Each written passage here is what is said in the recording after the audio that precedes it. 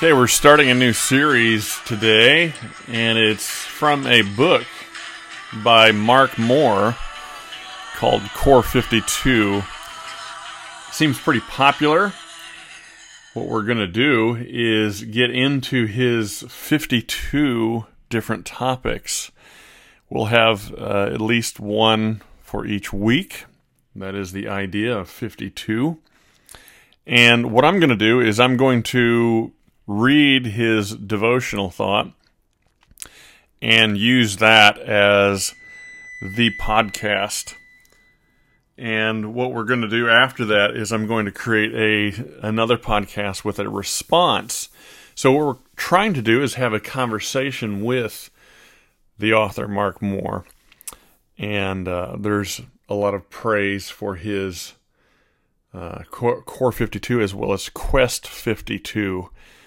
These are two books that he has published, among others. He has other books, but what we want to do is get into a routine of having at least one devotional every week. And Core 52 is just going to provide like a foundation for conversation starters and so forth for our responses. So he has them all listed, and let me see if I can go here to the table of contents and find, just give you several. The first 10, he has creation, our true identity, the fall, covenant, holiness, Jesus and Moses, kingdom of God, Jesus and David, finding happiness, prophecy. And then, of course, he has 40 other ones. But each one is only designed really to be about 10 to 15 minutes long. So what I'm going to do is I'm reading them ahead of time, but then I'm going to read them to you. And then I'm going to isolate that podcast episode, and then I will develop my own response in a separate episode. So if you have questions or if you want to hear perspective that I will give you through the course of all these 52, then you'll have it in a separate episode. Well, why don't we just get started? Why don't we just start with his first one, which is creation. Now, I noticed in his first chapter here, creation, he has 3 questions. One is, who created this world? Number 2, why did God create this world? And number 3, how did God restore creation? Those are some interesting questions. And so let's just get into them. I'll read again what he says, and you'll have Mark Moore basically giving his book to you, and then I will prepare a response in a different episode. Okay? So I may butt in a few times here or there, but we'll try for the most part just to hear what Mark has to say. Okay? So he has creation, and the first question he actually has above who created this world is, why are we here? It's a little question versus a heading question or a titled question. And he says, we live in an immense universe on an extraordinary little blue ball. There's no question that it's a masterpiece, and at its center is the human species. Yet each of us treading across this sacred space wonders why we're here. What's our part to play in this theater of life? That all depends on the answer to the following 3 questions, which I already mentioned. Who created this world? Why did God create this world? And why or how did God restore creation? So those are interesting perspectives on those questions, okay? So let me go ahead and read under his, who created this world? All artists leave fingerprints on their work, so knowing the creation gives a glimpse into the nature of the Creator. The Bible teaches that God is actually 3 in 1, Father, Son, and Spirit. Though the clearest glimpses of this Trinity are in the New Testament. All three peek from behind the curtain as early as Genesis 1 through 3. God the Father is the architect. That's how the Bible begins. God created. Specifically, God created elements out of nothing. This sounds simple, even obvious. Yet every other creation story from the ancient Near East assumes that what's eternal is physical matter, not God. The gods merely fashioned pre-existing matter into the existing world like children shaping Play-Doh. The Bible, however, asserts that God alone is eternal. Hence, the universe is an extension of God, not vice versa. This Christian worldview stands in opposition to all worldviews that assert matter as eternal rather than God. This includes polytheism and pantheism that sees God in inanimate objects such as wind, waves, or animals. The Christian worldview is also in opposition to Darwinian evolution that replaces the eternal God with eternal stuff. The idea that God created the earth is a common belief among the monotheistic religions, Judaism, Islam, and Christianity. However, there's a factor added by Christians that's absent from other religions. The Holy Spirit is the engineer. As we read in Genesis 1, verse 2, the earth was without form and void, and darkness was over the face of the deep. And the Spirit of God was hovering over the face of the waters. This Hebrew word, hovering, expresses a vibration. The Spirit quaked to bring order out of chaos. It's not dissimilar to a frantic hostess 30 minutes prior to dinner guests arriving. The Spirit was intent on ordering the creation so it would be a life-giving garden. The Hebrew word for breath is also translated spirit. For example, the breath of God animated Adam in Genesis chapter 2, verse 7. In Genesis chapter 7, verse 22, the word for breath is the very word translated spirit. Everything on dry land, in whose nostrils was the breath of life, died. This is also true of animals, according to Psalm 104:30. When you send forth your spirit, they are created, and you renew the face of the ground. Every animal that has breath is sustained by the Spirit.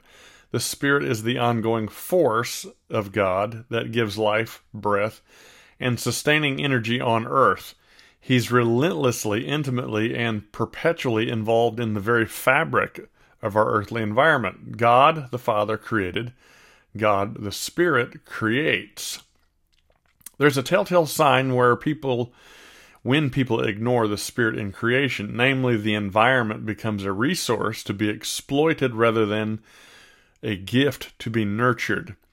The elements become mute, no longer declaring the glory of God, as in Psalm chapter 19, verses 1 through 3. We miss God in the thunderstorm and wind, the bloom of a flower, and the majesty of the mountains. Our environmental insensitivities betray our ignorance of the Spirit's continued care for every element of our earth. Consequently, Christians restrict worship to a building on Sunday rather than worshiping daily in the expanse of the universe, where broader culture has replaced the love of the Spirit with the law of the jungle. We need to acknowledge the Spirit in creation. God the Father is the architect, God the Spirit is the engineer, and Jesus is the builder. He did the heavy lifting during creation. This is seen in Genesis 1, verse 3. God said, "Let there be light," and there was light. If we lay that alongside John chapter 1, verses 1 through 3, we see the mechanics of creation. In the beginning was the Word, and the Word was with God, and the Word was God. He was in the beginning with God. All things were made through him, and without him was not anything made that was made. This Word, as we learn in verse 14, is none other than Jesus. Even before he came to earth in human form, he was fully God, the embodiment, as it were, of God's spoken word. When God gave the command, Jesus, the Word, turned the command into creation. The Apostle Paul confirmed this in Colossians chapter 1, verses 15 through 16, saying, He is the image of the invisible God, the firstborn of all creation, for by him all things were created in heaven and on earth, visible and invisible, whether thrones or dominions or rulers or authorities, all things were created through him and for him. What happens when we ignore the role of Jesus in creation? Typically, salvation becomes a future spiritual state in heaven rather than an actual earthly reality. We do, of course, have a future in heaven.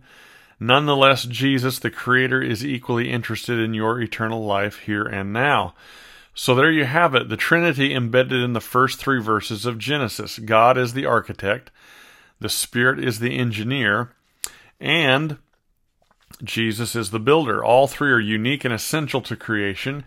If any of these are ignored, we'll misunderstand not only the nature of creation, but also our own nature and the dignified role God intends for us. Okay, so now, why did God create this world? Some suggest that God created because he was lonely. That's impossible to prove and pretty hard to swallow. God had angels in abundance who would communicate, perform, and do who knows how many other things to entertain, serve, and otherwise delight God.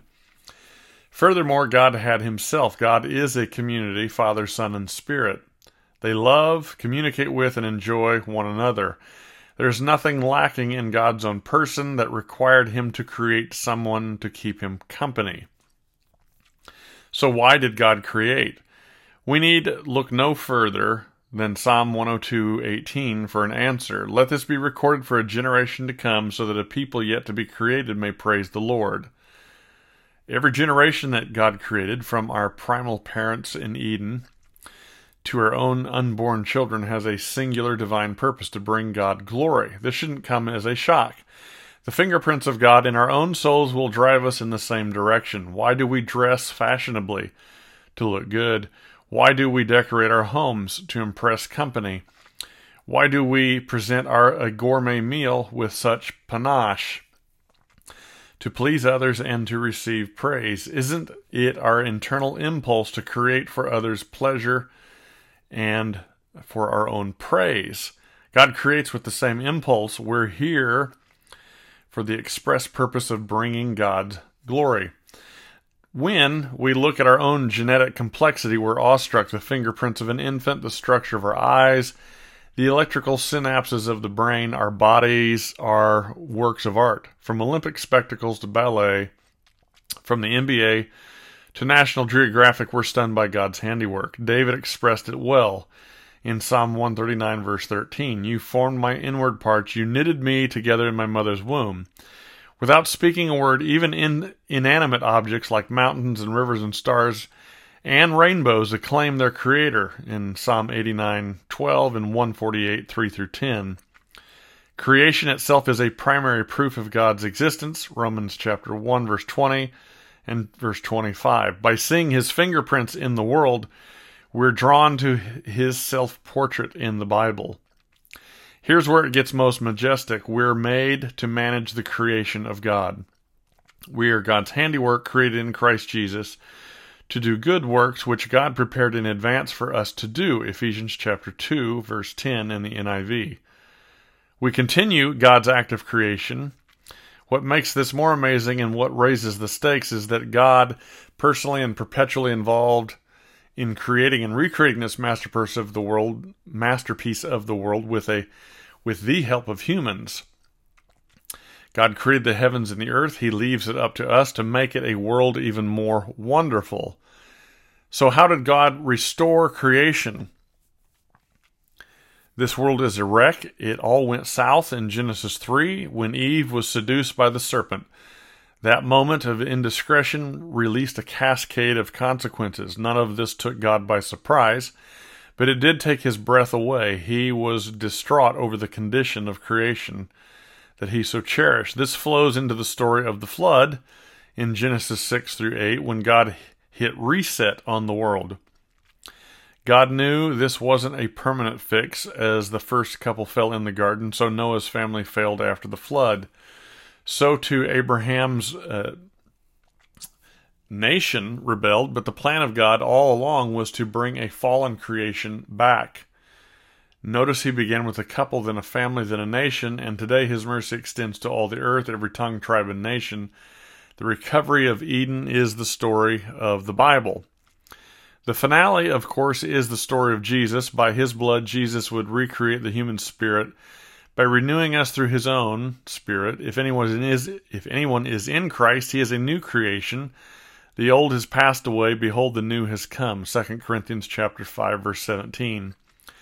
We're recreated for good works in Christ, Ephesians chapter 2, verse 10. It's not a quick fix, nor an easy solution. This restoration is not merely for humans, but for all creation. Paul expressed it like this: the creation waits with eager longing for the revealing of the sons of God, for we know that the whole creation has been groaning together in the pains of childbirth until now. Romans chapter 8, verse 19 and 22. And so Mark Moore ends with key points.